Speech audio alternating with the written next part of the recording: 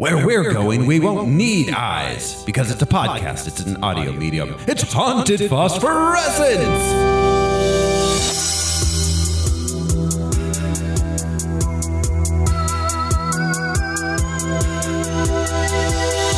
Hello, everyone. This is Funky Spaceman Thoreau Smiley. Who's joining me this week?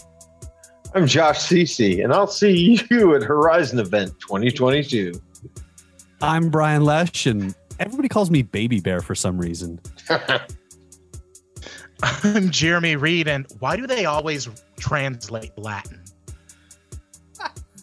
I have been beyond the boundaries of our universe, of known scientific reality.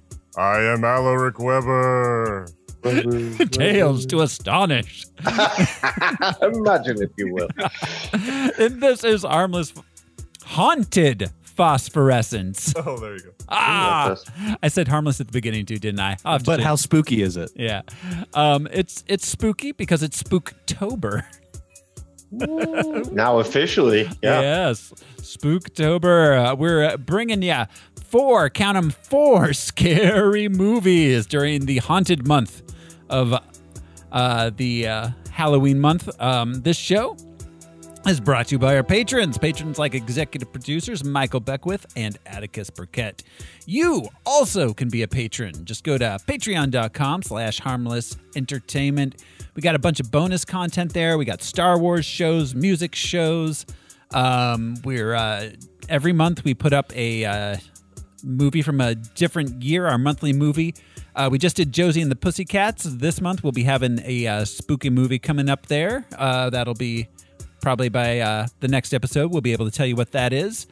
But this week on Haunted Phosphorescence, we are watching Event Horizon.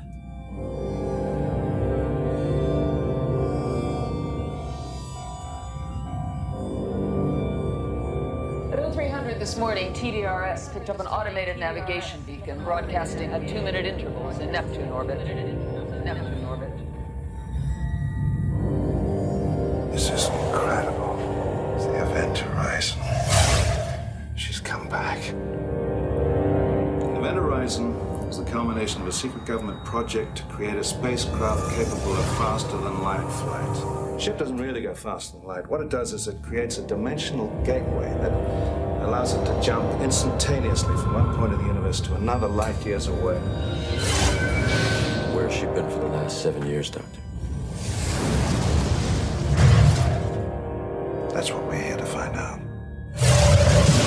After 7 years in deep space. There were 18 people on board this ship when it disappeared. I want them all accounted for. Opening outer door. It came back, abandoned. Any crew? Negative. This place is a tomb. But it didn't come back alone. Captain Miller! I've got some problems here!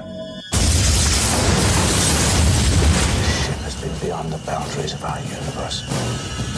Who knows where it's been? And what it's brought back with it. What is it? The ship is reacting to us and the reactions are getting stronger. What are you telling me? That this ship is alive? I have such wonderful things to show you. Oh my God! It knows my secrets. It knows my fears.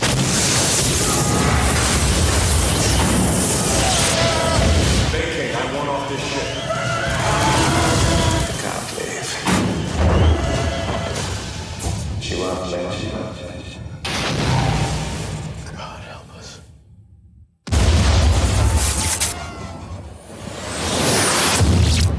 Event Horizon.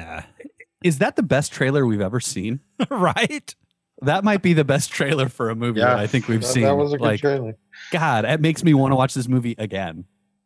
Yeah, no, that was a good one. It was released the 15th of August, 1997, has a running time of 96 minutes. It cost $60 million, and it made $42 million at the box office. It was a disappointment. Too bad. Sci-fi at this point in history, sci-fi struggled in the theater. It did, but there was a late 90s sci-fi push. Like there's a bunch of classics. When did from Starship? When did Fifth Element come out? Fifth Stargate. Element. Fifth Element was around there, 97 or 98. I can't remember which. Yeah. But were those financial? Stargate was big. Like 96. successes? Fifth Element, I think, was. I know I saw Fifth Element in the theater. I did not see this one in the theater.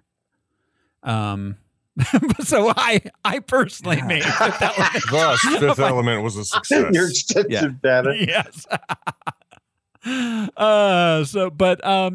Fifth Element, Dark City, Event Horizon. I'd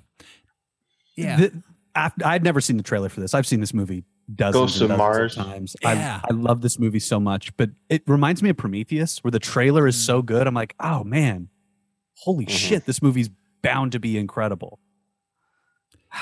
Yeah, very good trailer. Unfortunately, that did not translate into box office, and that means, guys, we're going to play the box office top 10 game. Pew pew. This is the game where I will describe the top 10 movies of the week of August 15th, 1997, and these fellas are going to try to guess what movie I'm describing. I will note that a movie opened this week that we previously covered. It is not in the top 10, though, so I'm going to spoil it. This opened the same week as Steel, the Shaquille O'Neal Superman movie. Shaquille O'Neal Steel. And that'll always have a place in my heart. Yeah, that it was. But I love Shaq. We've talked about it. Yeah, oh God, yeah. No, it was not. It was not a good movie, but it was also a lot of fun. You know what it was? It's like if your kids put on a play that they wrote, and it's terrible, but you love it. It's like, aw, Shaq, look what you did. Look at the time they took. Look how much fun he's having. You go ahead, Shaq. Look, they don't call him the Big Aristotle for nothing. That's true. The man's gifted. The man is gifted. Yeah, that's one of his old nicknames when he was rapping. The Big Aristotle. Oh, Shaq. Damn, that's a cool name. He had a rap song in Steel. So, yeah, it's an explainer, right? Yeah. Shaq's explainer song from Steel. It was great. It doesn't explain the movie. It just explains why he's there. Yeah, I mean, kind of. So anyways, we're going to jump into the box office top 10 here. The number 10 movie of the week of August 15th, 1997. After years of searching, a doctor finds conclusive proof of extraterrestrial intelligence. Contact? That's another one for the list. Yeah. That's a really good movie. Oh, that's a really good movie, yeah. Yes, Contact at number 10 in its sixth week at the box office. That one was a hit. At number 9 this week, oh dear God, an unexpected player joins the school basketball team. Airbud, yes. That's what I saw in theaters this week. There are 12 of those. 12 of those movies. Airbud goes to Congress. And he goes to Airbud becomes president. Air buddies. They go to space. They go to all kinds of them. They go to space. Some of them, there's a superhero team of golden retrievers. Yeah. So they have yeah. That dog is dead. You are watching a dead dog. Look, I heard Vin Diesel's working on one, Too Bud, Too Furious. Where the dog drives a car, I guess. Yeah, but it's ultimately about. Oh yeah, dog's in the sidecar, which is it's about family. He's like Shih Tzu Drift. Just sliding a Shih Tzu across the linoleum floor. He spins out. At number 8 this week at the box office, a young advertising executive's life becomes increasingly complicated when, in order to impress her boss, she pretends to be engaged to a man she just met. To impress her boss. Oh, rom-com. Thank God I've never been in that situation. Engaged to a stranger. The tagline is, "She was prepared for anything until love stormed in." He's like, I need you to stay late to finish that paperwork, and I need you to marry this guy. Is this Sandra Bullock? No. Ally McBeal 3. It's Jennifer Aniston from that period. There was a period in the late 90s when she was trying to be a rom-com star. Looks like. Guess. Okay, so I'm just gonna tell you. No. Getting married to. It's called Picture Perfect. At number 7 this week. Wait, did she need to be married to keep her job?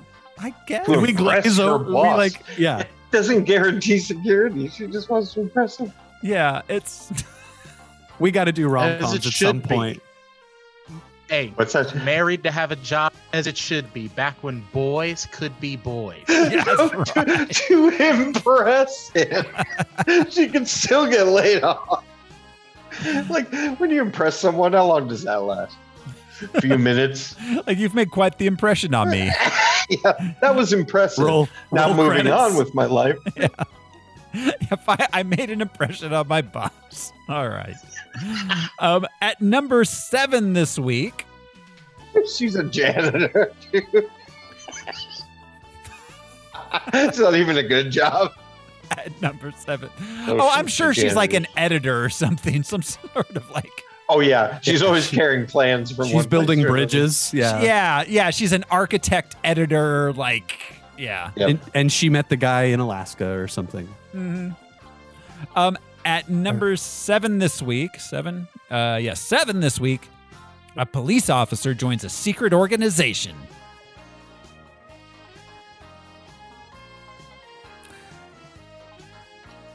Gangs of LA. No. This was Upland. This was a very big hit. It spawned 3 sequels. It's Men in Black. Yep. Men in Black. Yes. In its 8th week of release. Okay, I take it back about science fiction movies. This is one of 3 thus far. Yeah. Wow. Yeah. Yeah, and gosh, Event Horizon had to compete with that. Mm-hmm. Yeah. And at number 6, it also had to compete with a movie where an elite mercenary is killed, but comes back as a reluctant soldier. Soldier? No. This is another movie that we Spawn. have. Yep, Spawn. We did a podcast on it. Spawn. Oh, man. Yeah, Spawn at number 6. It's a busy week. I don't have time to impress my boss. From the engagement. I'm going to impress my boss by coming back from the dead. And fighting aliens. Wasn't it Evil Jet Bartlett was the boss too? Yeah. And John Leguizamo was the violator. Oh, yeah. That clown was. Oh, yeah. Called. Yeah. That was just so hard to look at. Yep. That whole movie is hard to look at. It is, but it made me uncomfortable. Literally, because it's made up of 50% PS1 cutscenes. Yeah, this video game graphics for sure. At number 5 this week, a man raised in the jungle falls in love with a wealthy American heiress. Tarzan? Not Tarzan. No. George of the Jungle. George of the Jungle. Yep. Brendan Fraser. Classic. Yep. Brendan Fraser. Yeah. That was a Disney. Yeah. Huh. Yep. Oh, there's an animatronic gorilla on that poster. I think they used the ones from Congo. Oh, I think. Oh. Amy loved Pepsi. At opening at number 4 this week, a rescue crew investigates a spaceship that disappeared into a black hole and is now returned with someone or something new on board to impress its boss. Titanic. Jurassic Park in space. Hell. Impress its An American Tail. Yeah. Fievel goes to hell.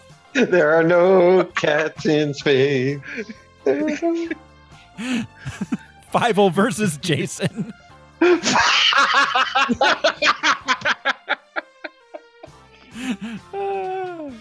Yeah. So this opened at number 4. It opened at number 4, yes. Which is pretty good for a science fiction movie that is packed to the gills with fucking terrifying images of gore. It is. Do you have the drop off for this?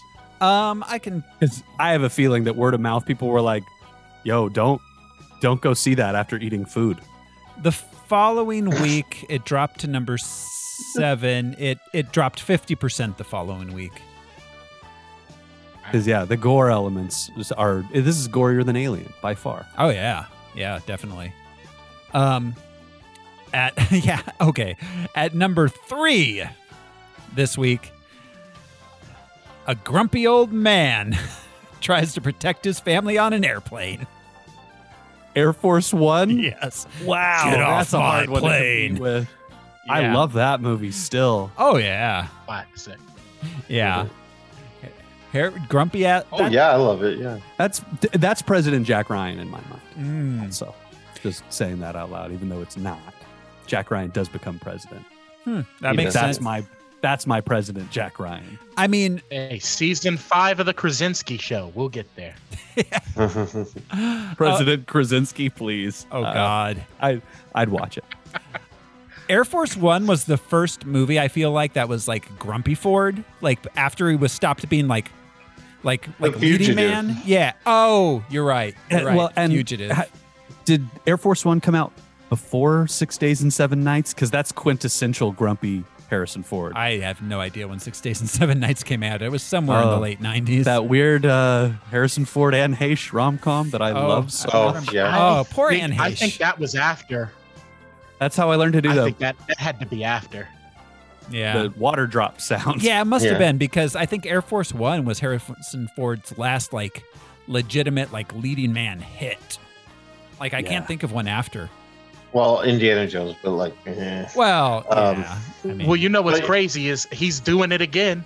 He's still here, 85,000 years old, and he's Houses still don't pay playing for action themselves. heroes. yeah. Well, and That's the true. more- Brought Han back. the longer he plays each of these roles, Deckard and Han and Indy, the less he has to talk, the more he just goes. Yeah, or memorize or Yeah. learn. oh yeah. He just like looks out of character and just growls at them. And they're He's like, "Cool, I'll that's play it Han for the Solo day." again. I Just saw give me a vest. I saw Well, behind the scenes of Harrison Ford, and he's on Indy 5. He's doing very little on that movie because they were actually just people in Harrison Ford masks, like riding motorcycles and sitting in cars in the passenger seat that they're going to CGI the face on later. Just ADR the entire movie. He wouldn't even sit in the passenger So- seat of a car. They put This is double in. this leads me to, and this is like a quick aside, but actors who've just stopped caring. Will Harrison Ford go the way of Bruce Willis, where he's just like, pay me $150 million, and you can have the rights to deep fake me. in movies. This is like Nick Cage. super current news. He decided that his Bruce Willis's people, his representation, came out and said he didn't do that. Yeah. I don't know how that grew didn't? legs so quickly. I heard he recently revealed he has brain damage. Yeah, he does. Aphasia or something. It's like Yeah. it's a form of Really? dementia. Yeah. It's a form of dementia. Oh wow. Yeah, which is why he was doing all of those movies, which is why he made 18 movies in the last year. He was trying to cash in before he couldn't make movies anymore. You gotta respect that, though. Oh man. Oh, for sure. Yeah, it's like Gene Hackman. Gene Hackman did the same thing. Everyone was like, "Why are you making Welcome to Mooseport?" And Gene Hackman was like, "I can't remember it anymore, man." Right. Yeah, exactly. And I wasn't on a hit sitcom, so Yeah. I need money now. Yeah, Yeah. Moonlighting's I not was getting fucking any, Frasier. Yeah, Moonlighting Residuals. isn't streaming anywhere, so Yep. damn it. I know, which is a bummer. Yeah, that show was great. Mm-hmm. Number 2 this week. A taxi driver becomes a target after one of his crazy ideas turns out to be true. Is this conspiracy theory with Mel Gibson? Yep, Mel Gibson and Julia Roberts. Conspiracy. This movie's crazy. It is. Considering who he is. I was going to say, once we learned about him, we're like, it turns out his conspiracy theory was about the Jews. So yeah, conspiracy theory and what women want speak volumes about him and his like public persona. But yeah, fucking. I love this movie as a kid because it's so frenetic and he's a crazy person. It's like Enemy of the State. It was one of those like late 90s paranoid like action on the run from the government movies. Mm-hmm. And at number 1, opening at number 1 this week. This movie opened at number 1. That's crazy. The sheriff of a suburban New Jersey community populated by New York City police officers. Copland. I said that earlier. Far out. I didn't know it was the. Yeah, this was the. Well, it had star powers like Stallone and De Niro. Stallone was the star, but it also it had De Niro, Ray Liotta, and Harvey Keitel. It was like. And it's kind of a badass movie. Yeah, I like it. I mean, I've never seen it. Who made this? It was. Yeah, it's a bunch of crooked cops who, of course, don't live in the city. They live in this town in New Jersey.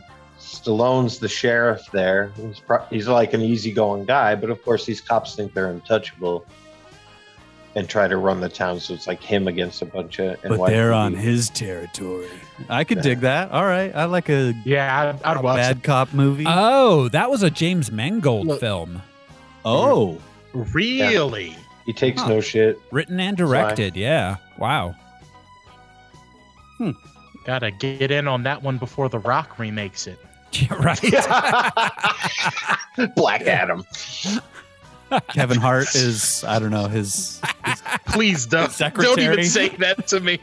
Don't even say that to me because you know it'll happen. Kevin Hart will be in that movie for some reason. And it'll make a Jack ton of Black money. will be a crooked cop. They make it as a comedy. Wild man beard. I'd watch he's it. playing the Harvey Keitel character. Yeah. The more I say, the more I'd watch that because it sounds kind of like Tropic Thunder.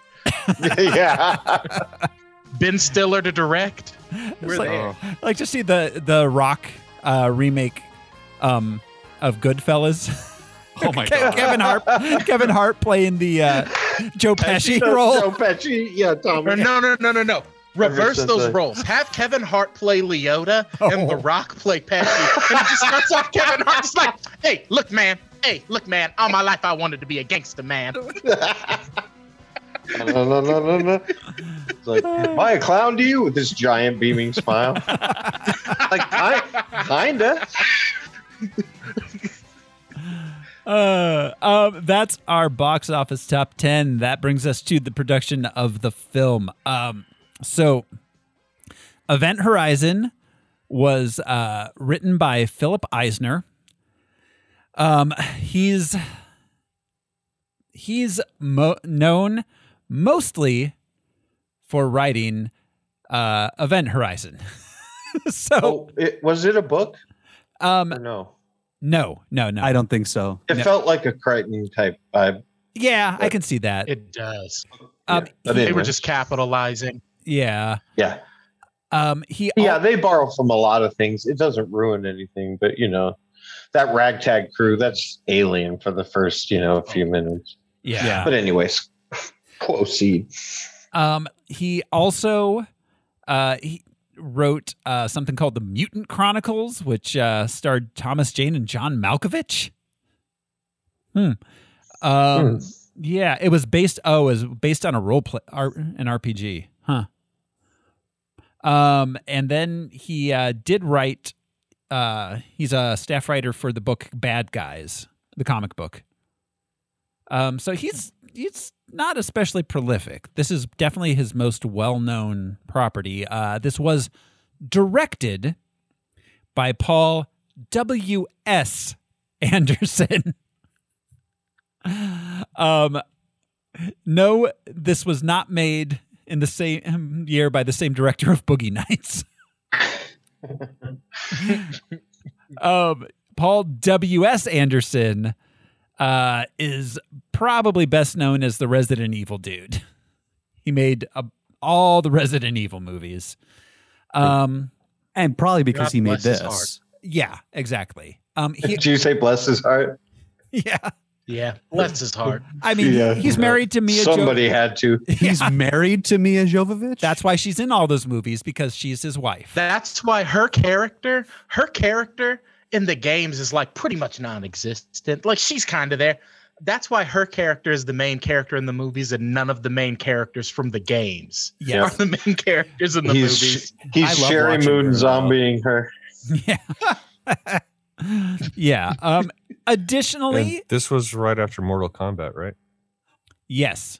He made this right after Mortal Kombat. Mortal Kombat was his first big production. His first movie is called Shopping, which is a little indie film. It was kind of his start. After this, he made Soldier, the Kurt Russell movie. So I watched an interview with him about this, and he said, he was like, I was scheduled to make Soldier, and then Kurt Russell said, I want to get super jacked, give me a year. They stopped Soldier for a year so Kurt Russell could get really jacked. I think we forget how big of a star Kurt Russell was in the late 80s through the 90s. Exactly. Just the power to be like, no, I'm going to stop this movie because I want to look good. Yeah. And Kurt Russell deserves every accolade he gets. Absolutely. I watched Big Trouble in Little China again this past week. Overboard. He didn't make a bad movie. Yeah. Soldier's fantastic. I fucking love that movie. Yeah. And now he's that later day where he's, he gets to pick and choose. Like, I love how much he went into the Tarantino universe. He is the only, Kurt Russell is the only reason that Escape from LA exists, because at that point, John Carpenter was not getting calls, but Kurt Russell was like, no, I want to play Snake again. Let's make this. Yep. Snake Plissken. He chases roles for fun. Mm-hmm. It seems, and that's why he's so successful at this point. Right. The Guardians of the Galaxy. In the Marvel movies. Yep. Yeah. He seemed to be having fun. Yeah. He got it. The dude played Santa Claus. He decided to play Grumpy Santa Claus for Netflix. Like, this dude is living his best life right now. Yeah. What? He's married to Goldie Hawn. Roasted. Yeah. Well, they never got married. Oh, that's right. Which I think is, again, a testament to, seems like the couples that stay together the longest don't go through the legal contract. Yeah. They see how unnecessary. He also made Alien versus Predator. Oh, yeah. Take of that what you will. That 2014 Pompeii movie. Ooh.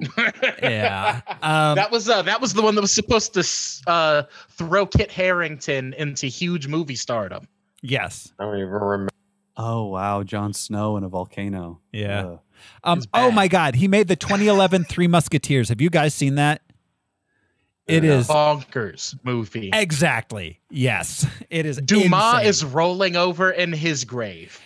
It's like the Matrix Three Musketeers or something. There's like a slow motion. It's like steampunk Three Musketeers. It's insane. The 80s one was good. Insanely bad? Insanely bad, yes. Terrible. It's a terrible movie. Oh, yeah. You mean the one with Kiefer Sutherland? Is that the one I'm thinking of? Yeah. And Oliver Platt. Yeah, that's Tim the one. Curry. Yeah, that was a good one. That one was pretty good. That. Yeah. So yeah, Paul W.S. Anderson makes a certain kind of I don't want to say schlocky sci-fi, but a certain kind of sci-fi that isn't always of the highest quality. Yeah. He seems like an affordable summer blockbuster director. Yeah. Like, we've got a small budget. Let's have this guy make a movie. We've got $40 million. Make something. Right. You don't need an auteur in that situation. You need a workhorse. Punch in. On time and under budget. Exactly. Yeah. It's like, this is a moneymaker. Your visions can stay somewhere else. Just make this. Yeah. You're not Denny. You're not Denny. Just give us something that'll make some money. Well, and he hopped on this movie to make it in the year that Kurt Russell was getting jacked. Yeah. Once I saw that, I was like, oh, watching this movie, it makes so much more sense understanding that. He took off a Russell jacked year. He's waiting for Kurt Russell to do push-ups. Yeah, it's like, Kurt, why don't you stay jacked so you're GTG? So when he first got this script. By all accounts, Event Horizon was a space cruise ship that accidentally Avenue 5. Yeah, that accidentally crossed some sort of threshold of a planet, and it was being haunted by interdimensional tentacle beings. I'd still watch that. Yeah. Cthulhu's. Yeah. I mean, I'd watch it, but like, oof, I'm glad changes got made. Yeah. Yeah. Well, and also considering maybe it would have been different, but there's so many anachronistic things in this. We're going to talk about the technologies that advanced and those that just did not. That was the first thing Jude mentioned. He was like, one time I was watching Star Trek The Next Generation, and the away team was sneaking into this like fortress or whatever. And they bend down to talk, and there's just a regular old spigot like for a hose for watering. And I'm just like, all right, well, that technology stayed the same. Hey, if it ain't broke, don't fix it. But yeah. All right. Yeah, we'll get to it. We'll wait for that. But so, all right. So he wanted to make this The Shining in space, is what he said. It kind of is. It is. All right. Yeah. Visions. Yeah. And there's a fair amount of Kubrickian imagery that he's homaging in this. This is that a tunnel that spins. This is a love letter to horror movies, though, because it's more than just The Shining. I mean, there's stuff from Hellraiser and it's a love letter to H.P. Lovecraft as well. There's so much about this movie that is really hokey and awful, but there are things that just make me love it. Anyway. But like you said, Jay, but on time and under budget. Like, on time and under budget is the code word. Yeah. So Philip Eisner, the writer, has said that the story was influenced by Warhammer 40K. I knew it. What did I say, Brian? What did I say? We were literally sitting there in your living room watching this, and I said, somebody liked Warhammer 40K. Mm-hmm. Who wrote this? Yep. Yeah, he I said the same thing, and I had no idea what I was talking about. I still do. Yeah, so Warhammer's a tabletop game, right? I have heard of it. Yeah. Yes. Yeah. It's a tabletop game. Henry was a huge fan of it, apparently. Yeah. So nice. The original cut of this movie was 30 to 40 minutes longer than the theatrical version, and that's the version we saw, the theatrical. That's the only version streaming. So it was much, much gorier. Apparently, so the blood orgy. See, they called it that. They called it the blood orgy. Yes, like the one in Blade and so many other movies. It's like vampire raves. No, this is the after party for the blood rave. The blood orgy. Right. So that was filmed by a second unit director who apparently went way beyond what he was told to do. A little extra. He hired real life amputees, and actual porn actors to have real sex. and for the whole blood orgy scene. So this man thought he was directing Caligula. Yeah. Did where you're getting your info? Did they go into any detail as to how it was edited? Because I have a feeling that it was edited the way that it is because that imagery was so terrifying and gory. Yeah. Like I remember not being able to pause this movie when I first saw it. I remember watching it on TV and being like, what just happened? And then somebody had it on VHS and then we paused it, and you couldn't pause things very well on VHS. But now I have seen all of the single images of all this gore. Mm-hmm. Were those sequences, do you think? Of Sam Neill walking through them? I don't think Sam Neill was ever involved. I think they showed longer pieces of it. So some of the deleted scenes, there was there was a number of deleted scenes that they cut out because the original cut was not was not greeted well. People said it was too disturbing and too long. So they cut out a scene where Dr. Ware meets the people in charge of the mission, and they talk about the Event Horizon. That's just kind of a boring setting up the story one at the beginning.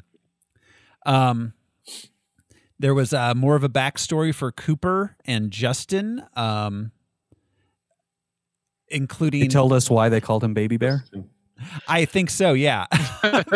Stealing picnic baskets or something? Yeah. The Ranger's not going to like that. There was a backstory but for the relationship between Stark and Captain Miller. More scenes explaining what the gateway is. And then there was some of the gorier scenes. Miller finding a tooth floating around. A longer version of the scene where Peters hallucinates that her son's mangled legs are covered in maggots. A scene where Ware hallucinates that Justin turns into his wife, his dead wife. A bloodier version of the suicides of the wife. A longer version of the scene where he finds the body that's hanging up. Like That's the doctor, right? Yeah. I feel like the suicide was pretty graphic. Yeah, but it was worse in the original. Yeah. A longer version of the Visions from Hell scene during the final fight. More shots of torture. And they shot 2 alternate endings. And the final ending we got was a cut that used parts of both. One didn't have the jump scare at the end. And then let's see.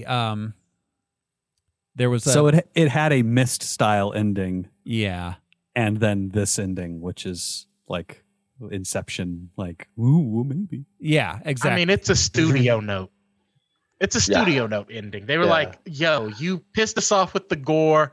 You almost got an NC-17 rating, and then you gave us a depressing ending on top of it. Yeah. Fuck you. And then originally, the captain, the burning dude, did not turn back into Sam Neill. He was just the burning guy. He was Burning Man. Yeah. That probably had to happen because of edits. Yeah. Because the ending is weirdly rushed. It really is. Which works, but God. But is that lost footage, or is that something that we can find? So apparently it's only been released as a lot of the gore stuff has never been released, and a lot of the deleted scenes only existed on a DVD set. Someone's kind of cut stuff back together as like a thing that goes on the internet, but it's not a real release. Interesting. Yeah, I don't want to see the gore, but I'm curious about the world building aspects. The gore was more than enough for me, thank you.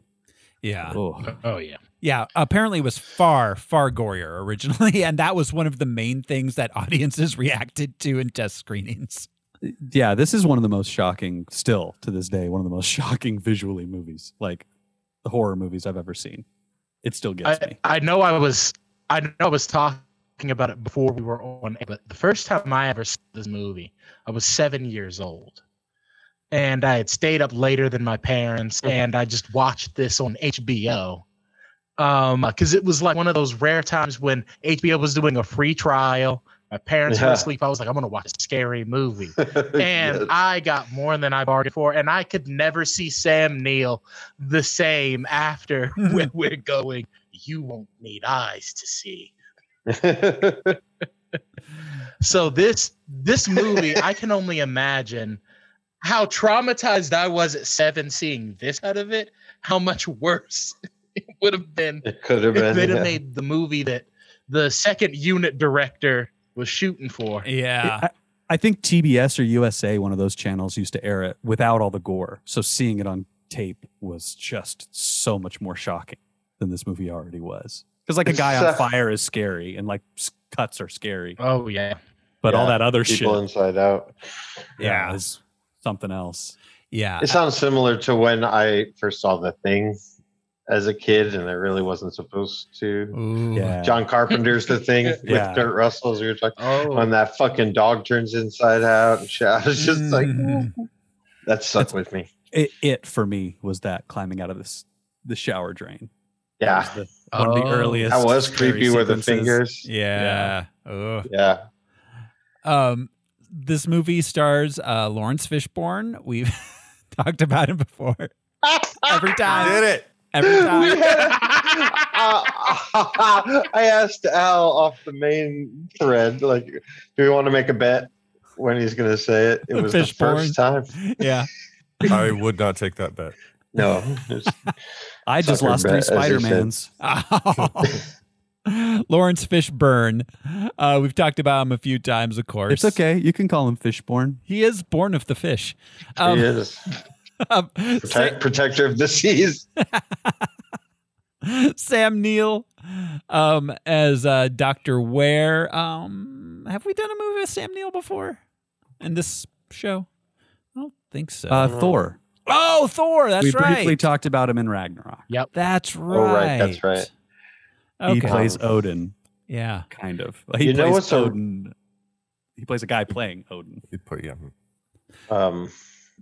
A great movie he's in that's a really underrated horror movie is In the Mouth of Madness. Oh, that is Everybody so seen good. that? Yes. I still haven't seen it. Jay and I were Someone else has talking seen about that movie. Oh, yeah. Someone It's else great. has seen that movie. Thank you. Is that a Carpenter? That is a Carpenter. Absolutely. It is a Carpenter movie. Okay, yeah. That yeah. movie is That's why I that love is it. one of Carpenter's most underrated movies. Agreed. It's so good. Yeah. Yeah, great movie. Yeah, absolutely. We've also got Kathleen Quinlan as Peters.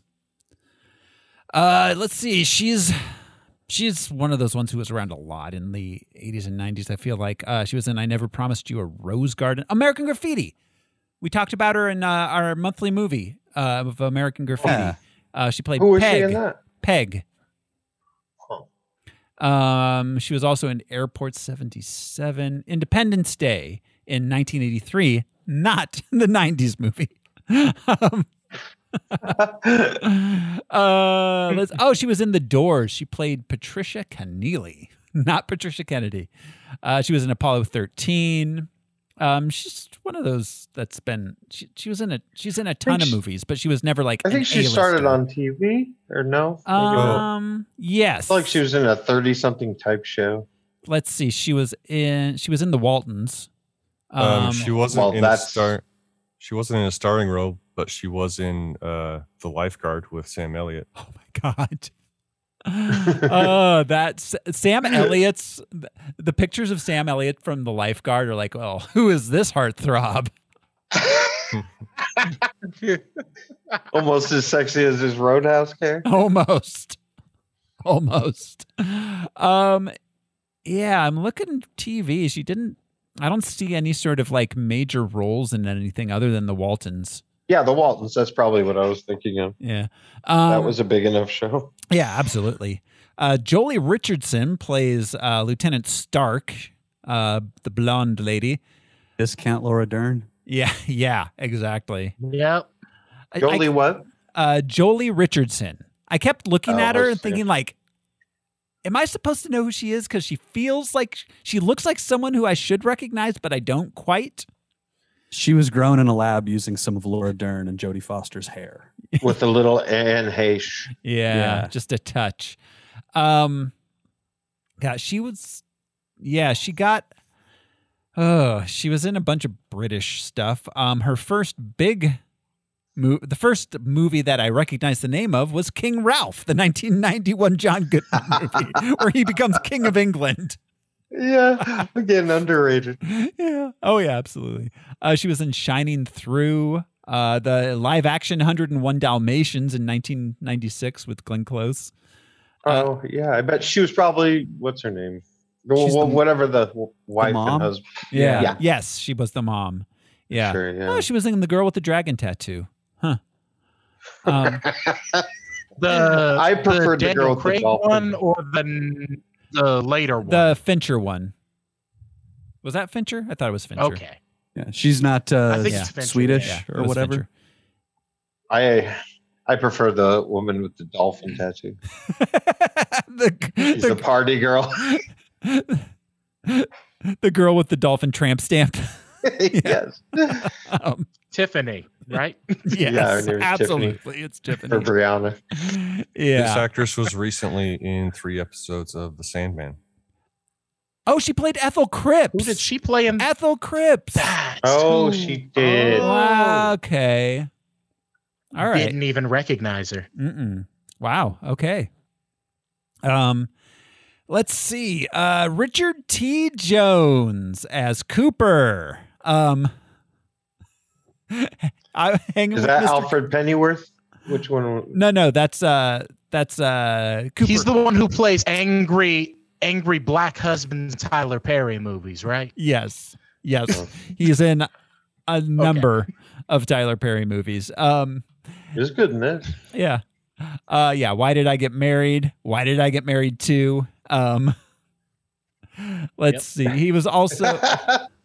And then why did I get married to Linda? He was also he does a lot of like fourth build stuff. He was in Kiss the Girls, Hollywood Confidential, Phone Booth, Soul Plane, Collateral. Hey, yeah, I love that movie. But yeah, he's a supporting actor. He's kind of just he did a lot of supporting in this. He was a good character. Absolutely. He was also in the main cast of Terminator Sarah Connor Chronicles, which was a pretty good show. Yes, he was. I'll be a hip single mother like Erin Brockovich or Sarah Connor. Jack Noseworthy played Ensign Justin. Does that mean he smells good? Is that like his familial? Noseworthy. He is noseworthy. Can't pick up the hammer, but he can pick up the, I don't know, side cam. His first film role was Encino Man. He played Taylor. Okay. Somebody had to. Yeah. He was in the Brady Bunch movie. He played Eric Dittmeyer. He was in a movie we will cover at some point, Barbed Wire. He was in Idle Hands. He played Randy. Oh, that guy. Yeah, I mean, he was totally familiar to me. Okay. No, okay. I know this dude now. Okay, he was. This is the guy who played the pilot, right? No, this is that's Sean Pertwee. Yeah, this is who is Alfred? This is the dude that like tried to go out the airlock. Justin. Oh, Baby Bear. Baby Bear. I only know him by his given name, Baby Bear. Yes. I know by his badass street name, Justin. He hasn't been. Yeah. That's Mr. Justin. Yeah. Mr. Justin to you. Mr. Baby Bear. Jason Isaacs played DJ, the doctor. His not Severus Snape, Lucius Malfoy. Oh, right. In Potter. The captain from Discovery too. Jason Isaacs is a killer in the character acting world. Yeah. He's dude. been in a gazillion things. Black Hawk Down. Fury. He was the villain in The Patriot. That's right. Yeah. He was. Yeah. He did the voice of Admiral Zhao in Avatar: The Last Airbender. He was the Grand Inquisitor in Star Wars Rebels. I was going to say he was in Star Wars somewhere. Yeah. That's right. Yeah. He's character actor extraordinaire. British dude. That's like in everything. And he speaks Latin in this movie again. He does. Just to point that out. I would also like to point out that the entire we'll save it. We'll wait till we get to the movie. All right, so Sean Pertwee as Smitty Smith. W.F. Smitty Smith. He gets a nickname.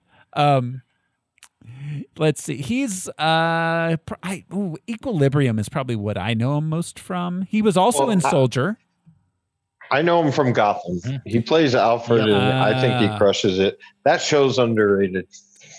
he plays like the most gangster version of Alfred ever. Right. Like, Bruce comes home and he's like, I've been bullied at school. And Alfred's like, well, how about we go to their house and you just rough him up a bit.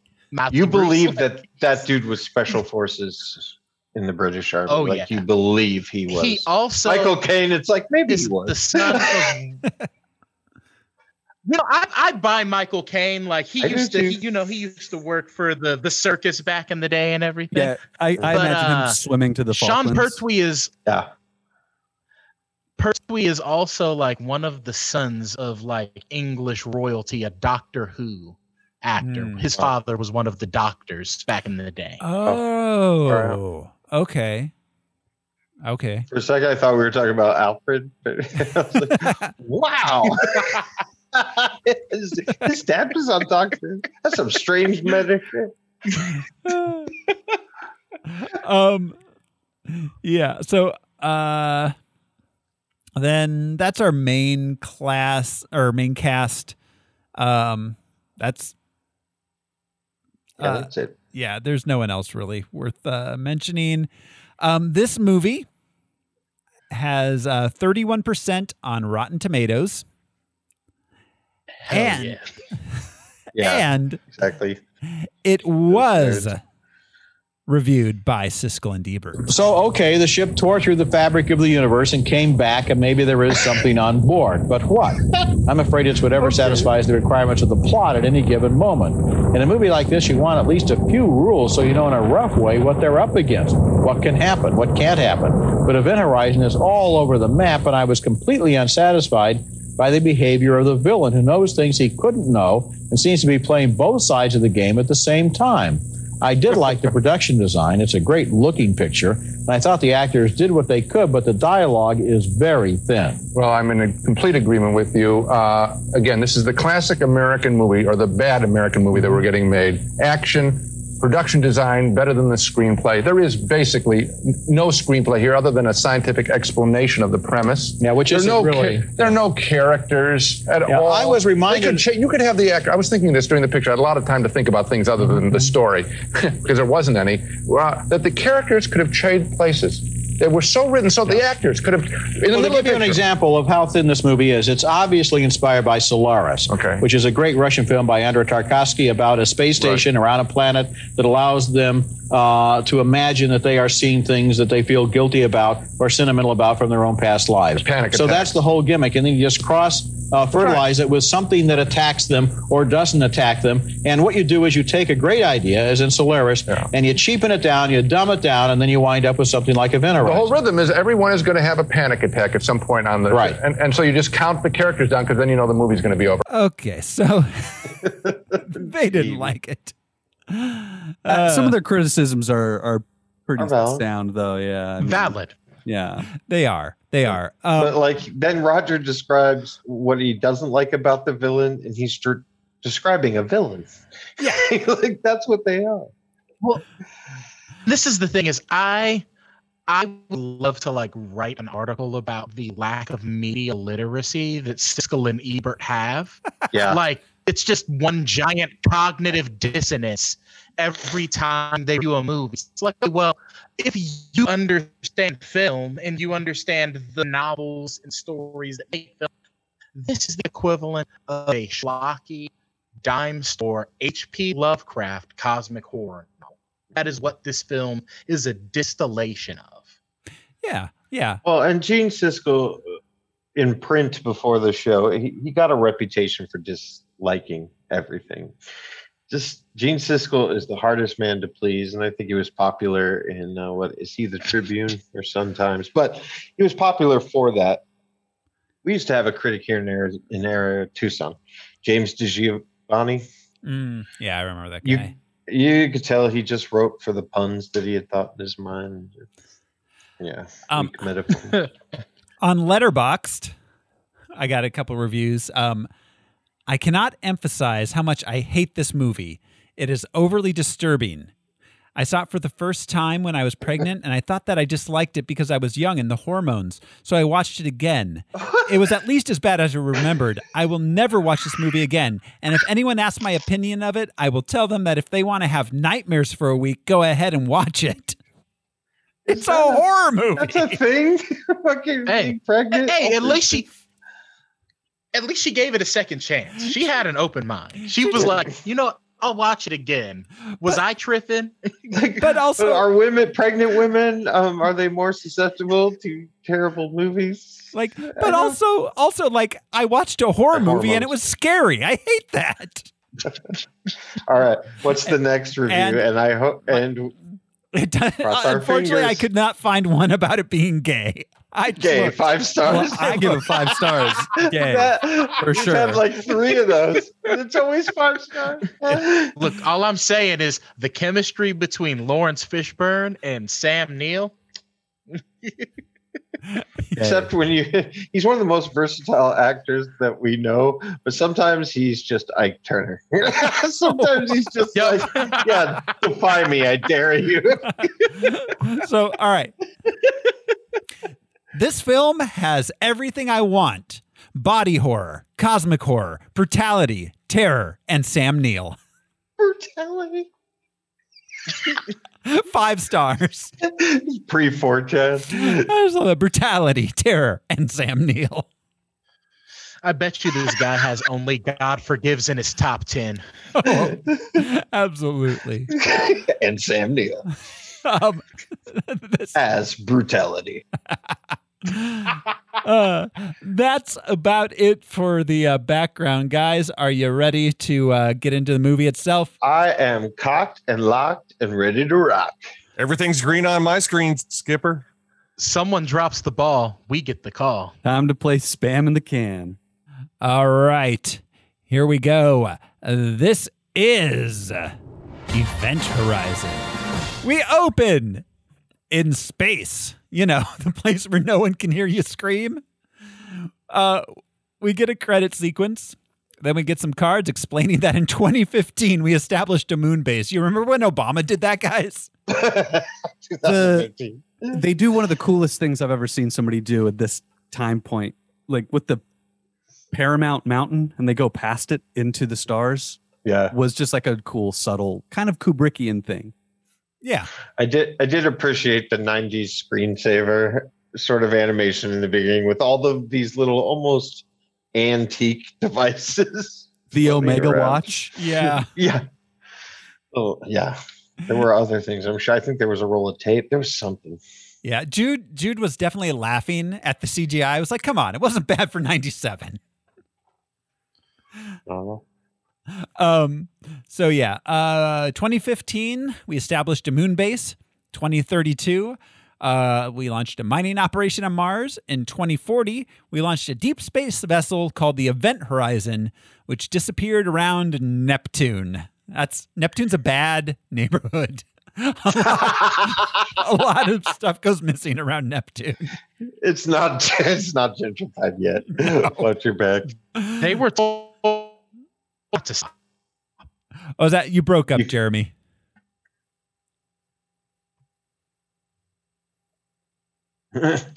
I'm cocked and locked and ready. Oh, yeah. It's I think your connection's a little rough. I think there was a big delay and then you broke up.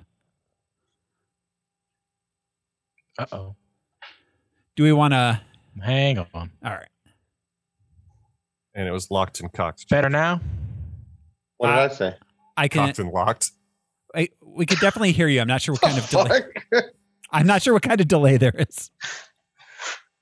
Some semantical shit. I don't think there's a huge delay. I'm kind of hearing you guys as you're going. Okay. I think we're good. I think just for a second there. So, but yeah, you broke up on whatever you were saying before I told you were breaking up.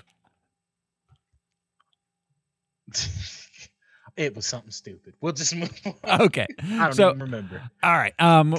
Yeah. So the current year is 2047. We see Neptune. There's some nightmare imagery. Then we meet Dr. Ware. He wakes up. He's missing his wife, Claire. He has pictures, which apparently he got printed out at Walgreens all over his spaceship walls. No, the digital camera doesn't exist at this point in history. No. Paper pictures. Yeah. Paper pictures. So many paper pictures. It's like a teenage girl's wall of Backstreet Boys level of pictures. Totally. of his wife who committed suicide. Yes, exactly. Then he boards a rescue vessel. It's called the Lewis and Clark. They're in Earth orbit. We meet the crew. They've been suddenly called up to go to Neptune. They don't know why they're going to Neptune. Do we know what kind of vessel this is? Like, is it an exploratory vessel? It has missiles. They say it's search and rescue. Yeah. I mean, missiles can serve multiple purposes in space, I guess. But I was like, I mean, it's the got missiles. Enterprise It's like had weapons. Yeah, they it's like, claimed it's a their mission gunship, was but it's a kill. science vessel. This Yeah. is search and rescue. That makes sense. Even though One there's of them only looks one. just like Better a- to have it than not. True. Yeah, one of the ships looked like a Klingon bird of prey. The Lewis and The Clark. long the Event Horizon itself did. Yeah. Yeah. So let's see. They all ready themselves to go into stasis in some liquid tanks. 56 days doesn't seem like really long enough to go into hypersleep. Yeah. It's because the gravitational effects on their bodies. He says that like your brain will get crushed. And They said you'd liquefy. Yeah, he's like, oh, I've seen it happen to rats. They were accelerating at 30 Gs. Okay, Yeah. makes sense then. Oh yeah. That's the only way you could get that far that fast. So it makes sense. All right, the science checks out this time. They did Finally. some scientific thought writing themselves into these positions. If anyone that saw Love and Thunder, Jane Foster uses this as an example to explain the Einstein Rosenberg. Right. Like, so the whole folding a piece of paper and sticking a pen or pencil through it has been done so many times to explain. But I think this is the first time we see it in a movie, at least that I'm aware of. This is the earliest example I can think yeah. of, but yeah, it's been done. It's at this point it has a TV tropes page. Yeah, it's a Mm-hmm. well, and like Ebert and what's his face, not Roper, Siskel. That's what the whole movie's built around. That's the thing, Mm-hmm. which is really kind of interesting that this whole movie hangs itself on the paper with the pencil through it. That's the movie. Yeah. Oh, well, yeah. Well, and what's in between the two pieces of paper. Right. Yeah. That's what's, yeah. You're not just jumping to another spot. You're going through that space in between, and what's in that space? What's the space between? This should have had a Dave Matthews explainer song. That's the whole thing they steal from. That's the whole thing they steal from 40K. Is that in 40K, whatever dimension you travel through at hyperspeed or faster than light travel is essentially like awful eldritch beings that will destroy everything if let out. That was like the thing they ripped directly. Yeah, the Lovecraftian. Or they can kind of grab onto you as you pass. Yeah, the Lovecraftian creatures that exist in the space you go through. Yeah. And we're not talking about Interstellar, but when they are traveling through the wormhole in Interstellar, the hand of Matthew McConaughey reaches through space-time. Yes. And I remember thinking, like, God, are they doing the like eldritch horror thing in this Interstellar movie? But yeah. Anyways. Well, in Interstellar, the creatures that live in between is love. Well, it's us somehow. It's us with love. Yeah. And love is the fifth dimension. Yeah, that should have been Interstellar Love and Gravity. When the moon is in the seventh heaven. It was around this time where I think one of the women or the woman had a flashback to her kid in a chair. The wheelchair is already an antique in the 90s. Like, it's not motorized. It's an old school hospital wheelchair. Was she watching tapes? She was watching tapes. She was watching of video. Of like a thing that had happened while they were traveling. Sure. Yeah. It was another example of, I guess they stopped improving Which the is what is wheelchair. interesting, because she basically has like an iPad, but then they still print out stuff. Yeah. So all right. So yeah, they are in stasis. Dr. Ware wakes up early, gets out of his tank, sees his dead wife, then wakes up for real. It was just a nightmare. So what's happening in this place? Is the gate already opened? Is hell already there? I mean, it's On in the their ship. ship? The ship is because they do Because they're not attached to the event horizon yet. No, they're not. But I think it's reaching that. Are these just their anxieties arising naturally? I think because we only see Dr. Ware's nightmares, and both times he then wakes up. So I think these two are just legitimately him having nightmares, and then everything after they attach to the ship is them bringing those nightmares to life. The way you keep saying Dr. Ware makes me want to meet Dr. Y and Dr. Wen. And why wasn't Dr. or Who Dr. named Wolf? Dr. Wen? Yeah. Dr. Wolf, yeah. Dr. Ware and Dr. Wolf. Yeah, I don't know. It would be shocking, right? You do spend 56 days in REM sleep, then you wake up Yeah. to reality. Yeah. Your dreams would linger, I bet. Yeah. I wish it was more clear that it was like a nightmare sequence, because it makes the structure of the movie kind of confusing. Like they can't escape it no matter I what. didn't think it was a nightmare. Yeah. I mean, first. I can't say that definitively, but because he dreams himself in the future as he is at the end of the movie. Yes, he does. Which is weird. So that's one of my unanswered questions about this, but we can get to that. Okay. All right. So the crew are all getting ready. They're waking up from stasis. They're at Neptune. Stasis. Stasis. That's what they say. they say stasis. I didn't catch Over and that. over. Oh God. Oh yeah.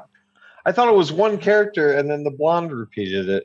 So somebody I on guess set was like, homeostasis. someone on set was like, we're going to pronounce this stasis, guys, just so you know.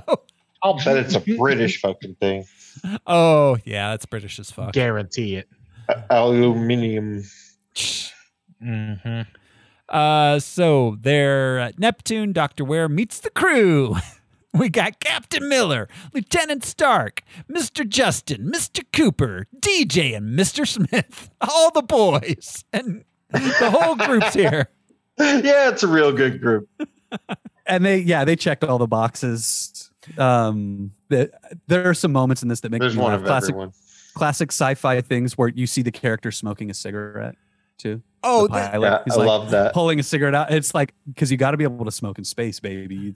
Right. There aren't a bunch of flammable gases involved. Yeah. Well, and you don't have a limited oxygen supply either. Yeah. It's taking oxygen to burn that cigarette. But also, yeah, so this has got the Except you do have a limited oxygen supply. Well, yeah. we find out Because later. that comes up later. Yeah. But yeah, it's a plot I point. wish I hadn't smoked so much in time. But yeah, it seems to be like most future sci-fi things, the atmosphere is like nitrogen heavy, so you can smoke in it. They don't explain it in this movie like they usually do. So this has the classic alien design production design where everything, all the floors are grates, everything's kind of wet and steamy. Yeah. Science is a boiler room. Yeah, exactly. Yeah, so Dr. Ware tells them about the Event Horizon's experimental gravity drive, explaining it folds space and time. He pokes the pen through the paper. It's sending off a distress signal, which seems to consist of a series of screams and howls. And apparently, nobody on Earth knows Latin. Only DJ knows Latin. Or the sound of humans screaming. Yeah. So I assumed that somebody on Earth had heard this and was aware, like Alien, the corporation is like, we have to send somebody. I don't care if the devil himself is on the ship. It's a ship. It's expensive. Yeah, it's just funny that no one told Dr. Ware, like, that's Latin. It's not the most unknown thing on Earth. I wish that they had Screams in Latin. explained how he had been sent a little bit better, because it would have been cool to have there be a little more nefarious intent behind his character instead of just like Okay, and naive this is- pro-science guy. this is the perfect time for my unanswered question about this movie. Is bring it. This is one of the inconsistencies with the screenplay. Is it seems like Dr. Ware knew what was going to happen the whole time. It kind of did seem that way. Yeah, He seems like Ash. Like there was like it seems like whatever is going on, he's keyed in. He's like, oh well, I'm going to take my ship back to the hell dimension where I am a demon lord or whatever. Like, I can remember things from my past. Yeah, he can get his ex-wife back. Like the Nexus kind of thing. Yeah, he definitely had some Paul Reiser and Aliens vibe going on, for sure. That's a hard vibe to get. But yeah, and yeah, actually, now that you mentioned it, I think they could have driven home a little more like, oh, this is my way to be with my wife again, instead of it just seeming like, yeah, kind of a Inferno kind of thing. Yeah, because I think they were going for that, but they didn't press the point especially well. Yeah, this movie could have used 7 more minutes of story explaining for things like that. Yeah, instead of 7 more minutes of the blood orgy. Hey, you know what? The Horizon event. What we got, I will not say that it's too much. I will say that it is. I'm so glad there's not more of it. Yeah. So they arrive, they dock with the Event Horizon, which according to their readings is empty, but it shows trace life forms in every part of the ship. Which I have questions about. Well, they also almost collide with it because they have to wait until they see it to stop. Like, radar is surprisingly ineffective around Neptune. I don't trust the instruments. I have to see it first. This is one of the first times they talk.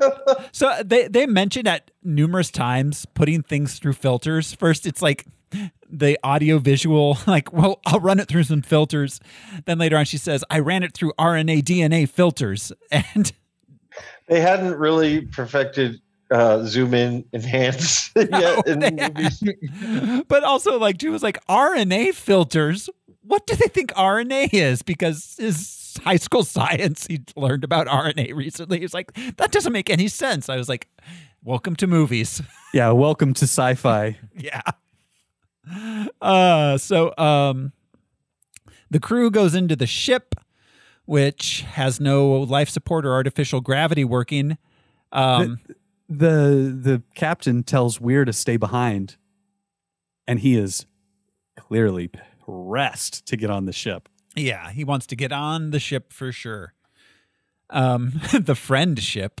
He has like an itch. Like, he seems like he wants to like rub himself on the ship. He's like, no, I need to touch it. It's like a weird, like, hey man, thing. How am I going to gouge my own eyes out if I'm not on that ship, bro? Answer me that. These eyes won't gouge themselves. You think I can sit here all day smoking? So the ship is designed, it's got a large tunnel in the middle connecting the engineering section with the gravity drive and the command deck and living quarters on the other side. One cool thing I noticed was that the shape of the tunnel was eye-shaped, which I thought was probably purposeful and cool. Yeah, visually the ship design, that being a tunnel, works so well. Yeah, very cool. So there's a series of explosives in the tunnel so that it can be blown up, and the gravity drive and engineering will be disconnected from the front half, which can be used as a life raft in case of emergency. Which is conveniently explained to us. It's very by Dr. Weir. Chekhov's. Yeah, very Chekhov's exploding tunnel. That was the Three Sisters, right? Yeah. So they find nobody alive. There is a floating corpse and kind of just like blood gunk all over the walls. Goo everywhere. Human goo. Yeah, human goo. Because they test its RNA. It definitely had a...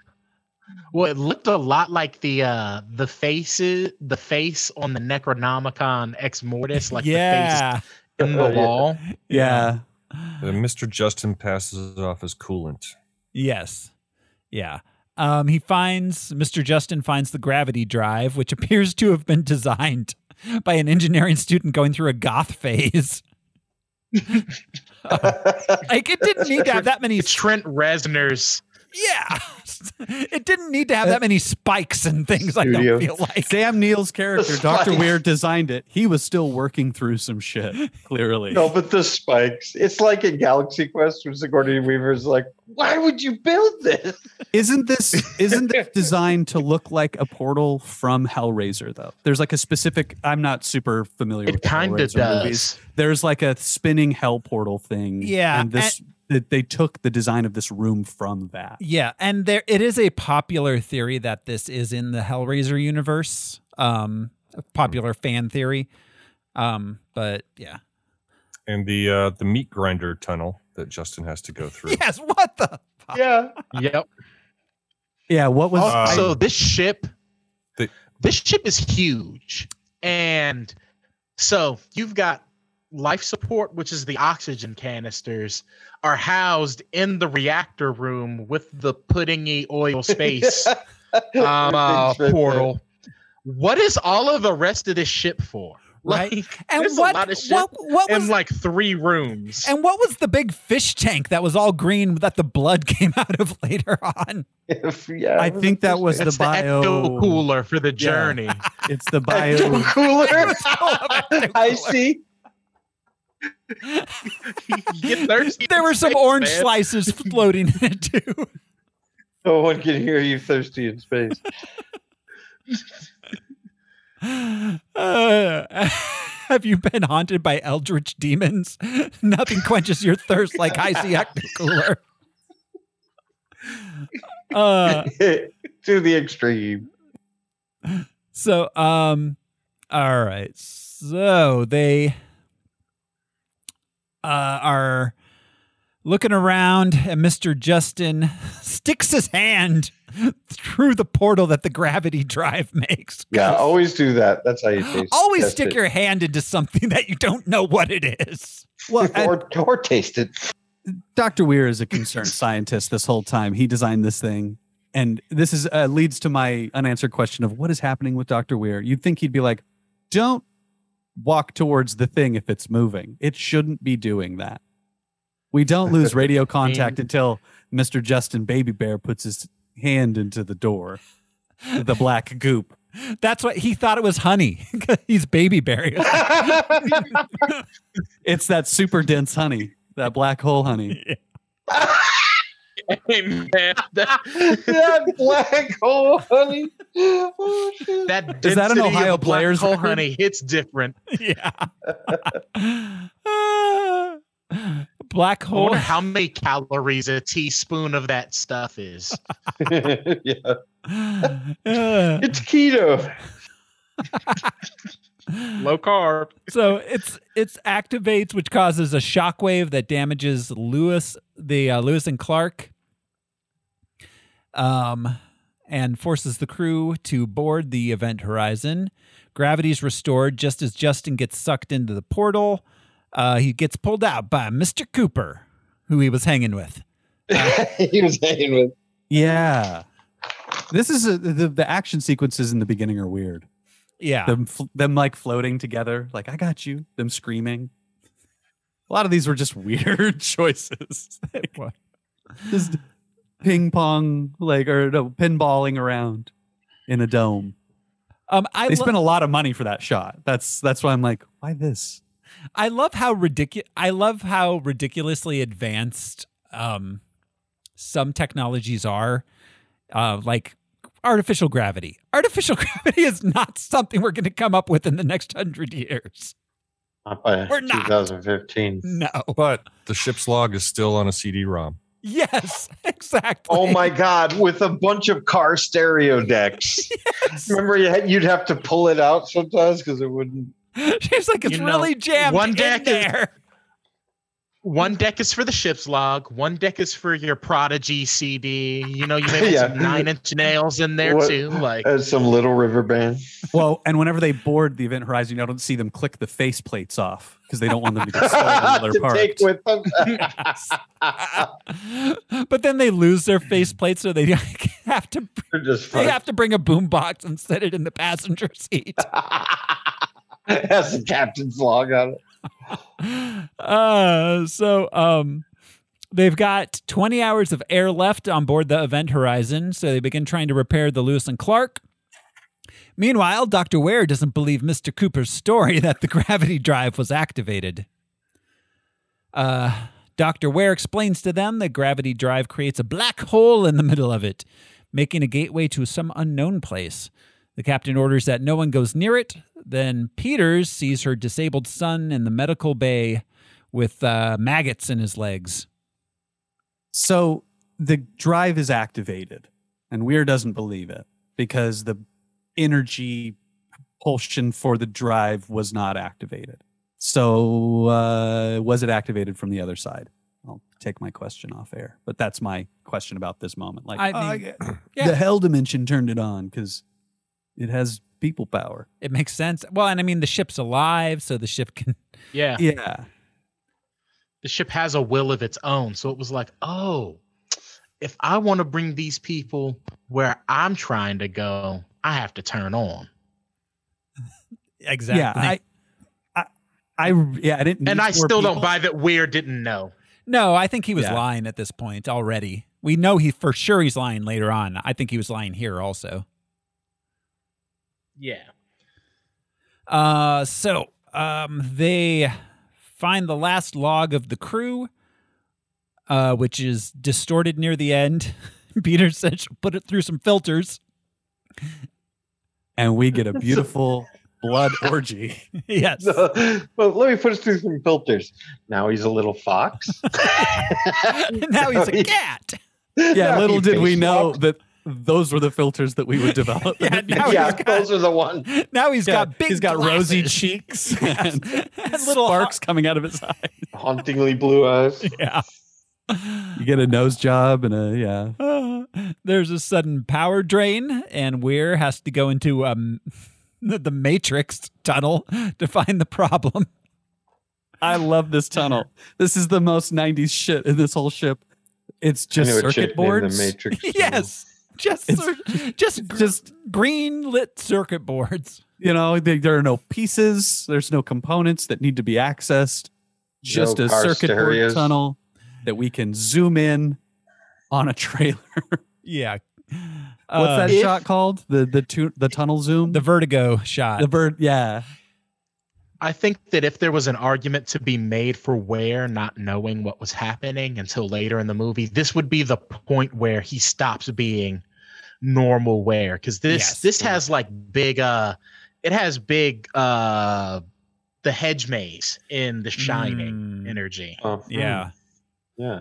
Yeah, it does. Yeah, no, there's so many Shining homages in this. Yeah, which I didn't catch on. I didn't consider it. Yeah, now that we're talking about it, that's really interesting that he is he may be aware but not consciously aware, kind of like Jack being a dull boy, and he's not really aware. Yeah. Yeah. What's in his brain and what is not. Yeah. Huh. So let's see. He sees his dead wife. The captain sees a flaming crew member from an earlier mission. Justin wakes up and he starts gibbering about the dark. He don't like the dark. Afterwards, still a baby. Yeah. He's a little baby bear who don't like the dark. Bears, he needs Mama Bear. The cave scares him. Mama Bear needs to come read him a story. Before he wakes up, when they're all comparing like what they saw, and then Smitty, he said he didn't see anything, but he's starting to like freak out on Dr. Weir, and then DJ pulls a scalpel on him, and like calmly, assertively says, "It's just a ship. There's nothing odd going on," and then he kind of like they call him on it, and he kind of snaps out of it. So he's DJ's also like being subconsciously affected. Yeah. And also they've got the bone saw really ready to go. Right, the bone saw is because bone saw is ready. That is a weird bone saw is ready. You know, and the scalpel is the most effective tool against a human being out of that whole kit. You know, it is. Yeah. It's just very futuristic weapons. Yeah, the bone saw though, like I would expect like a Star Trek laser saw, you know, like the thing you cut bread with. And you brought a scalpel to a spaceship fight. Yeah, but I mean, like, but he uses the bone saw later. You think he'd just have the? I'd be like, I got the scalpel in my hand. But the bone saw, when they got there, the bone saw is just laying out. Like they have it just laying out. Like this medical crew was ready to amputate legs like that. Maybe amputations are a real regular thing in space. Right. Yeah, well, read a book. You never know. That's the only reason they went to space medical school. That's why the doctor's there. Exactly. Just to cut limbs off. It doesn't treat anything. DJ. Every time they said his name, I just followed it in my brain with spin that wheel. They afterwards the doctor denies seeing anything. Dr. Ware denies seeing anything. He gaslights the others, claiming they're hallucinating. Meanwhile, Stark tells the captain that she thinks the ship came back as some sort of life form. They focus on repairing the ship, which is being patched by Cooper and Smith on the outside of the hull. And that has some Borg vibes to it. The ship being a living thing. And the Expanse, Ty Frank has talked about this a little bit. He's one of the dudes who writes that shit. They were clearly inspired by parts of this. The bio, what do you call it? Technopath, Josh? You're a technopath? Technopath. Technophile? Yeah. Technopath? No, technophile is someone really into it, but we found out technopath is you have somebody control who can, over machines. Yeah. So I wonder if it's like reverse technopath. It's like, I want to be a real boy and covering itself in human skin. Like Hal. Yeah. Yeah. Like Hal. Again, Kubrick. He's really, really doing Kubrick on this thing. Well, it's interesting, though, that the ship doesn't talk or communicate except for through the nightmare visions and the blood orgy. Well, and that's the whole Lovecraft thing. Is the whole point of the cosmic entities in Lovecraft is that they are unknowable to us. We cannot comprehend the motivations. We don't understand why they do from. What they do. Versus Hal, who's so like I want to, though. Who's telling you? Mm-hmm. Like, I have feelings too. I just don't care about you anymore. They have marriage counseling on the ship. You know what's funny? What I just realized too is that the ship, the Event Horizon itself, kind of is built similarly to the Discovery from 2001, where it's got two big ends and the long, skinny middle. Yeah. Yeah. Mm-hmm. So, all right.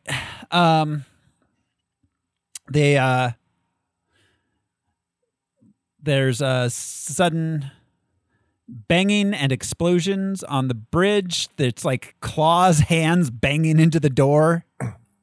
And that's immediately after Dr. Peters checks on Justin, and then he's suddenly just gone. Yes, he's suddenly gone. The doctor, Ware, wants to let in whatever's on the other side. Open the door.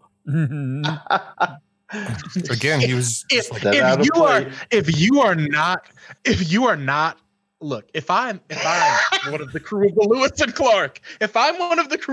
and Clark, and the doctor that we brought on this ship with us starts going, open the door, I'm like, tie that motherfucker up. Like, yes. He is This is the moment where you stop trusting the man completely. Put him in the fucking brig. Yes. Or a Did closet this motherfucker somewhere. just say, open the door? Put him back in stasis right now. Yeah, Larry Fishburne really didn't step up in this moment. He wasn't there, though, because he was saving... Well, look, Larry Fishburne was very busy dealing with Iceman's cousin, Fireman. Fireman. Yes, he was. The flaming torch was there. The Human Torch. The flaming torch. All torches are flaming. Then Justin disappears from the medical bridge. They find him in an airlock. He seems to be in some sort of possessed state. He's going to launch himself out of it. Jude made the point that, okay, the controls were to the side of the door, and they couldn't see the controls from outside of the airlock. So when he does the fake out and is about to press inside door and then switches to outside door at the last second, that was for his own Oh, no one could see him doing that. They just know he was moving his hand towards the controls. It was even for us. when I space myself, it's mischievous because I'm Baby Bear. He's got a reputation. Roar. I will say sometimes horror movies do the thing where they're like, especially sci-fi, like there's a timer. You've got to do the thing on the timer. I love the idea of there being security mechanisms that he has to outwait. He has to I'm holding this for 15 seconds. Because I actually do want to open this door. Overrides and things are a cool thing in science fiction too. Yeah, definitely. And it went on uncommented and unacknowledged, but that's it's neat to see. I can't wait for someone to write a space movie that doesn't have an airlock sequence. As much as I love an airlock sequence, it's space is scary. That doesn't have to be the one point of tension. You're literally in a tin can in vacuum. Right. Mm-hmm. Right. We get it. Yeah. Good point. Yeah. So finally, he comes to himself, starts begging for help. The captain manages to space fly over there and save him. He is severely injured, though, but they put him in stasis to keep him alive. I lived in New York, Jeff. I know how to pronounce bagel.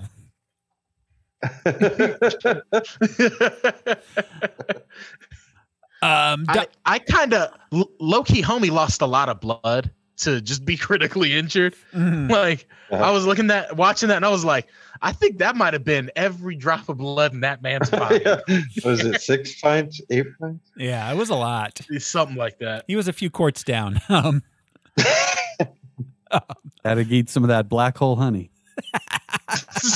Black hole honey. Baby Bear gonna get some black hole honey tonight.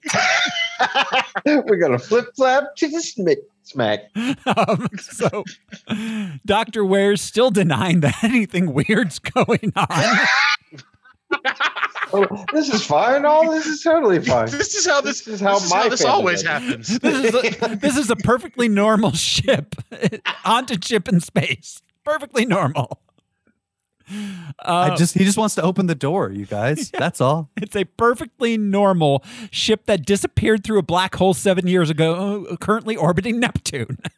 He has big. You remember the Doctor and the Thing when he's out in the snow, and then eventually he's like, "Guys, I'm okay now. You can let me in." That's right. I'm it's fine. Okay.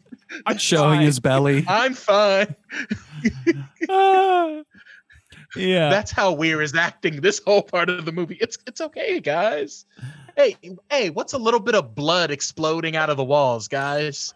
Yeah, the real psychological friends. The real psychological horror is his gaslighting the whole time. It's not the nightmares. Yep. The real eldritch horror is the friends we made along the way. I only have 20 more hours of oxygen to gaslight you people. So the captain, he keeps hearing the voices of the guy. It's apparently the only bad thing that's ever happened to him prior to this. And it's he never told anybody that happened. That's a interesting moral quandary, I guess. Yeah. He just died, I guess. I don't know. I wasn't there to watch it happen. The beautiful flames. Then Peters is able to finally finish filtering the video log, and we get to see the blood orgy. I just had a realization. We see horror sequences for the mom with the babe, the mom with the kid with the broken legs. We see Weir. The doctor tries to kill DJ. Right? DJ's the guy who has the naked lady picture that gets the holes poked through. I forget everybody's name. Yeah, the pilot. Yeah. DJ's Candace Cameron. We don't see horror visions for the rescue guy or for the discount Laura Dern character. Are they innocents? Oh, and they both, because they're the ones that survive. They both survive, yeah. And they survive. Yeah. They're noseworthy. They were noseworthy. They were noseworthy. Well, and the only reason Baby Bear wants to kill himself is because he literally got sucked into the portal. He never had any real visions either. He's just afraid of the dark because he's Baby Bear. So we have... And, okay, does that mean that Sam Neill is reliving what the first... Because he sent the crew off? and they were victims of the thing, and his wife is just extra. This just like, because his wife kills himself, and that's his first vision. But then he starts to see himself as the same captain who pulled out his eyes. Yeah. Maybe he's reliving that as his crime, or whatever. This is a weird movie. Sorry. I'm trying to figure out why any of this happens. I don't know that Paul W.S. Anderson put that much thought into it. I mean, judging by all the Resident Evil movies, I think this movie, we lost some stuff, some context in editing. I think we probably did. So, all right. Captain decides they're leaving immediately as soon as the Lewis and Clark's done being repaired. Dr. Weir doesn't want to leave. He wants to salvage the ship. The captain says they're going to launch missiles and destroy it. While getting ready to abandon the Event Horizon, Peters gets lured to her death by a vision of her son. And we see Weir sneak away into the dark. We get his "I am home." Yes, I am. And then he just disappears into the shadows, and we don't see him as himself again, I guess. And the classic, as absolutely bonkers as this movie is, this goes to something. Sam Neill playing unhinged people and playing villains, it's an underrated thing. He's great in this. He's, again, we mentioned earlier, The Mouth of Madness. Yeah, he loses it in that for sure.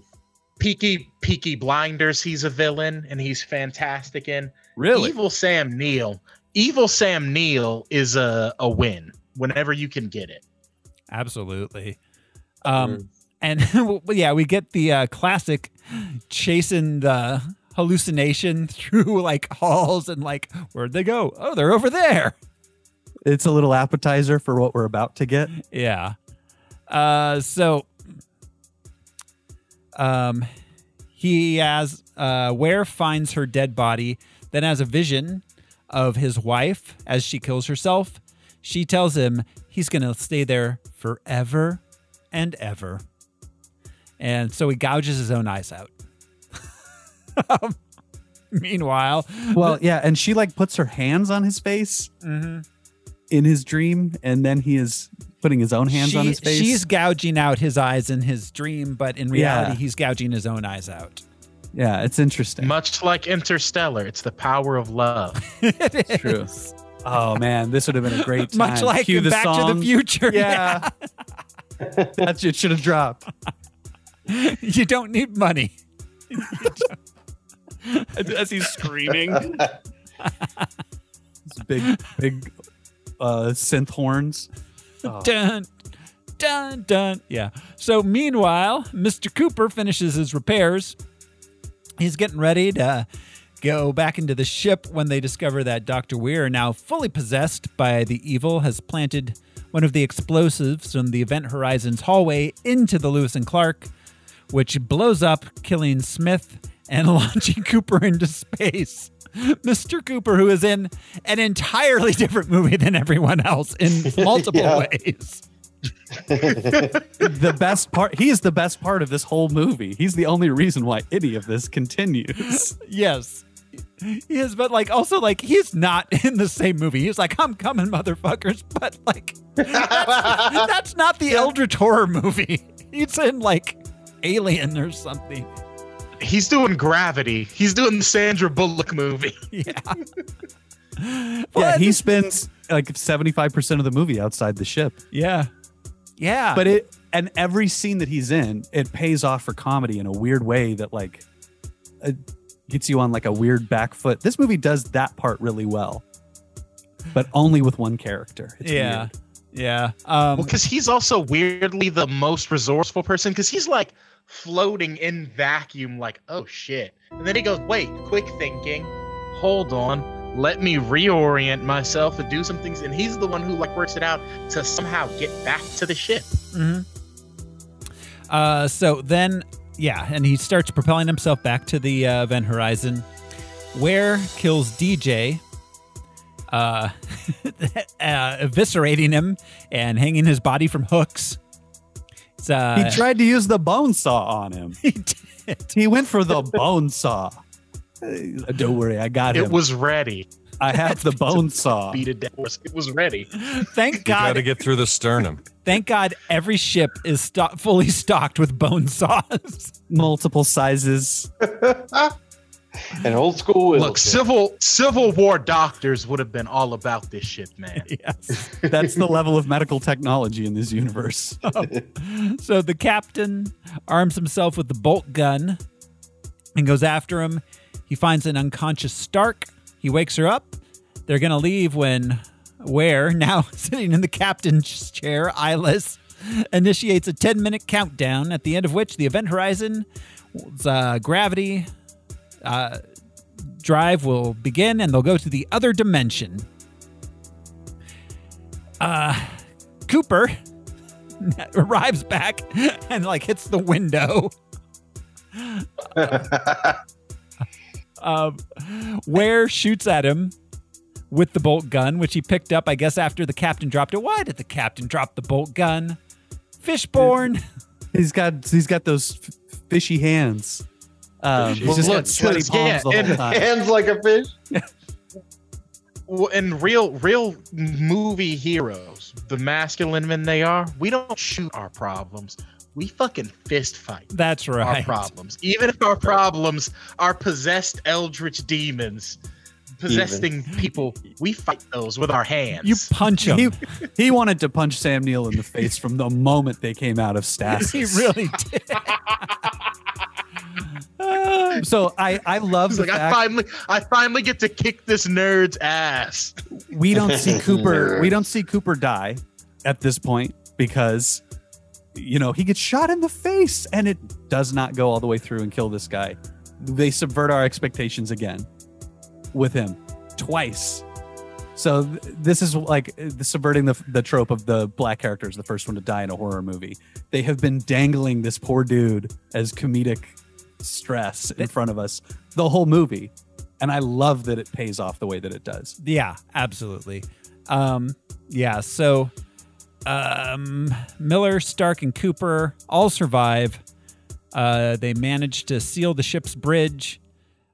Miller plans to splint the event horizon in two and use its forward section as a lifeboat with the blowing up of the middle bridge part.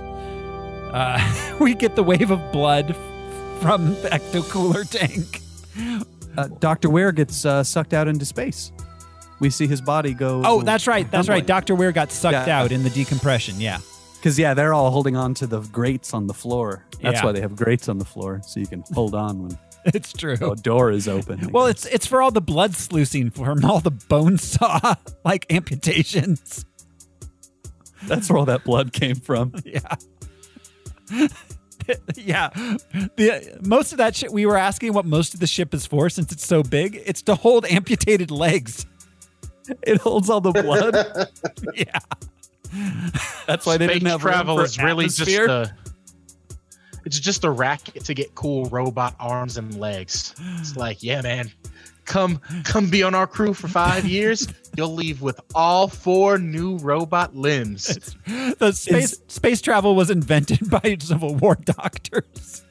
Is this in the Blade universe? Is that where they get all the blood for the raves? They use this human blood as coolant. They have to. Yeah, Al's got the idea. They have to import the human blood from space in the Blade universe. So all right. The captain is prepping the hallway explosion. He sees the Human Torch again, who drives him back to the gravity room, trapping him there. Human Torch turns into Ware, who tells him that the ship brought him back. Him and the captain fight. He detonates the explosives, sacrificing himself. The gravity drive activates, pulling the ship's back section into a black hole, while Cooper and Stark get away in the front section of the ship. Stark and Cooper enter stasis beside a comatose Justin, waiting to be rescued. Then we get a card saying 72 days later. Which is really soon. Yeah. like, if this was 3 days and it took them, 59 days or something? Yeah, 56 days to get there. Yeah. Mhm. Like, even less than 3 days. Maybe 3 days. I don't know. We don't know how long they were there before the ship got. I mean, they had 20 hours. Yeah. Once they locked on. Oh, that was immediately? Well, After that happened when they were first exploring. So, I mean, it was probably not more than a few hours between the time they locked on and they went into the ship. And then it was like maybe half an hour to an hour of exploring and then the explosion. Wow. Yeah. It's just, it seems so soon compared to like the Alien universe where Ripley was in space for years and years. But this was in our solar system. Yeah. So, yeah, the wreckage of the Event Horizon is boarded by a rescue party. They discover the amazing crew in stasis. Stark sees Ware as one of the rescuers. She screams, but then wakes up. It was just a nightmare. Cooper and the rescue team comfort her. Cooper's cowards. Just like, yeah. And the doors close. Was it bad or good? We don't know. And we roll credits to the smooth, soothing sounds of the Prodigy. That is Event Horizon. That is it? Yep. In the final scene between Weir and Miller, Weir says something like, "You think it's hell? No, it's so much worse." But he's so desperate to get there. Yeah. Yeah. I mean, yeah. Because at this point he's like he's more Eldritch Being now than man. Yeah, he was brought back by the ship, so he's an something avatar different now. Yeah. Yeah. He's like a representation or like an anthropomorphization of the ship. Oh, Andy got his eyes back. Oh yeah, at the last he did have his eyes back, didn't he? Yeah. Final scene. Huh. Where did he get all those I like scars? to think that Did he trade I like his to think eyes the Prodigy song just plays on loop. Yeah. in hell? Oh, yeah. Yeah, it just plays on loop constantly. They're like, we're big fans, but once every 8 playthroughs, it's What's New Pussycat. And then no. And then just randomly every now and then, it's All I Want for Christmas Is You.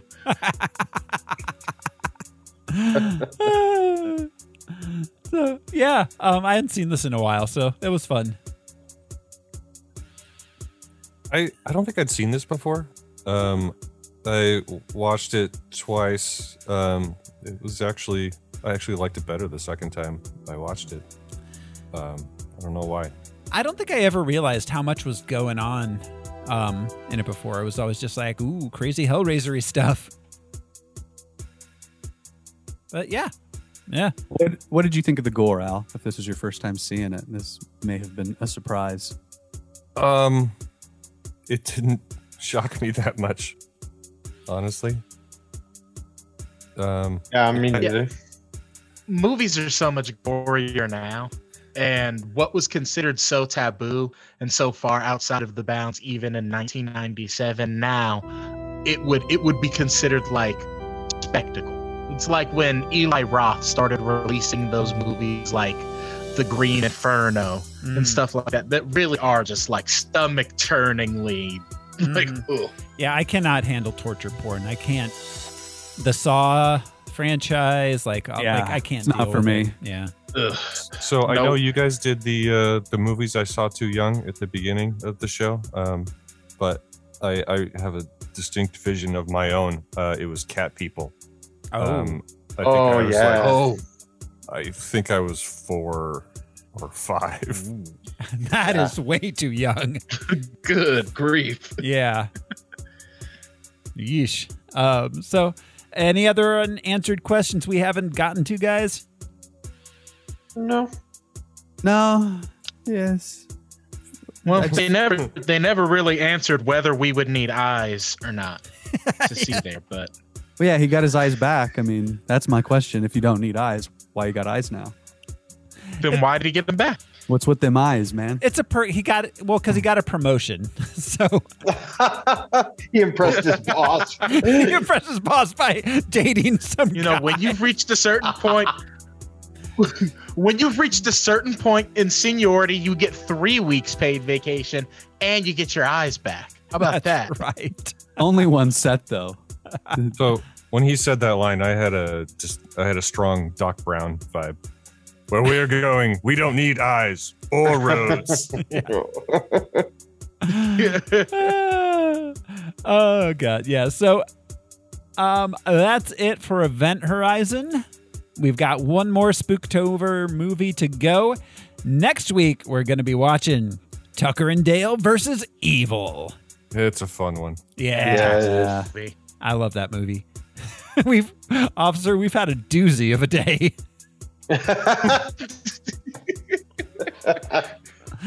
So teenagers just started killing themselves on our property.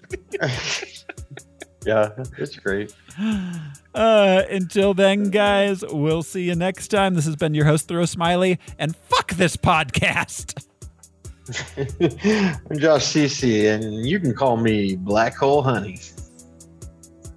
I'm Brian Lesh, and I think I'll stay in the Hell Dimension. It seems nice. I'm Jeremy Reed, and if Kubrick could see this movie. I'm your best friend, the lifesaver and the heartbreaker, Alaric Weber. Thanks, everyone. We'll see you next time. Bye. Bye.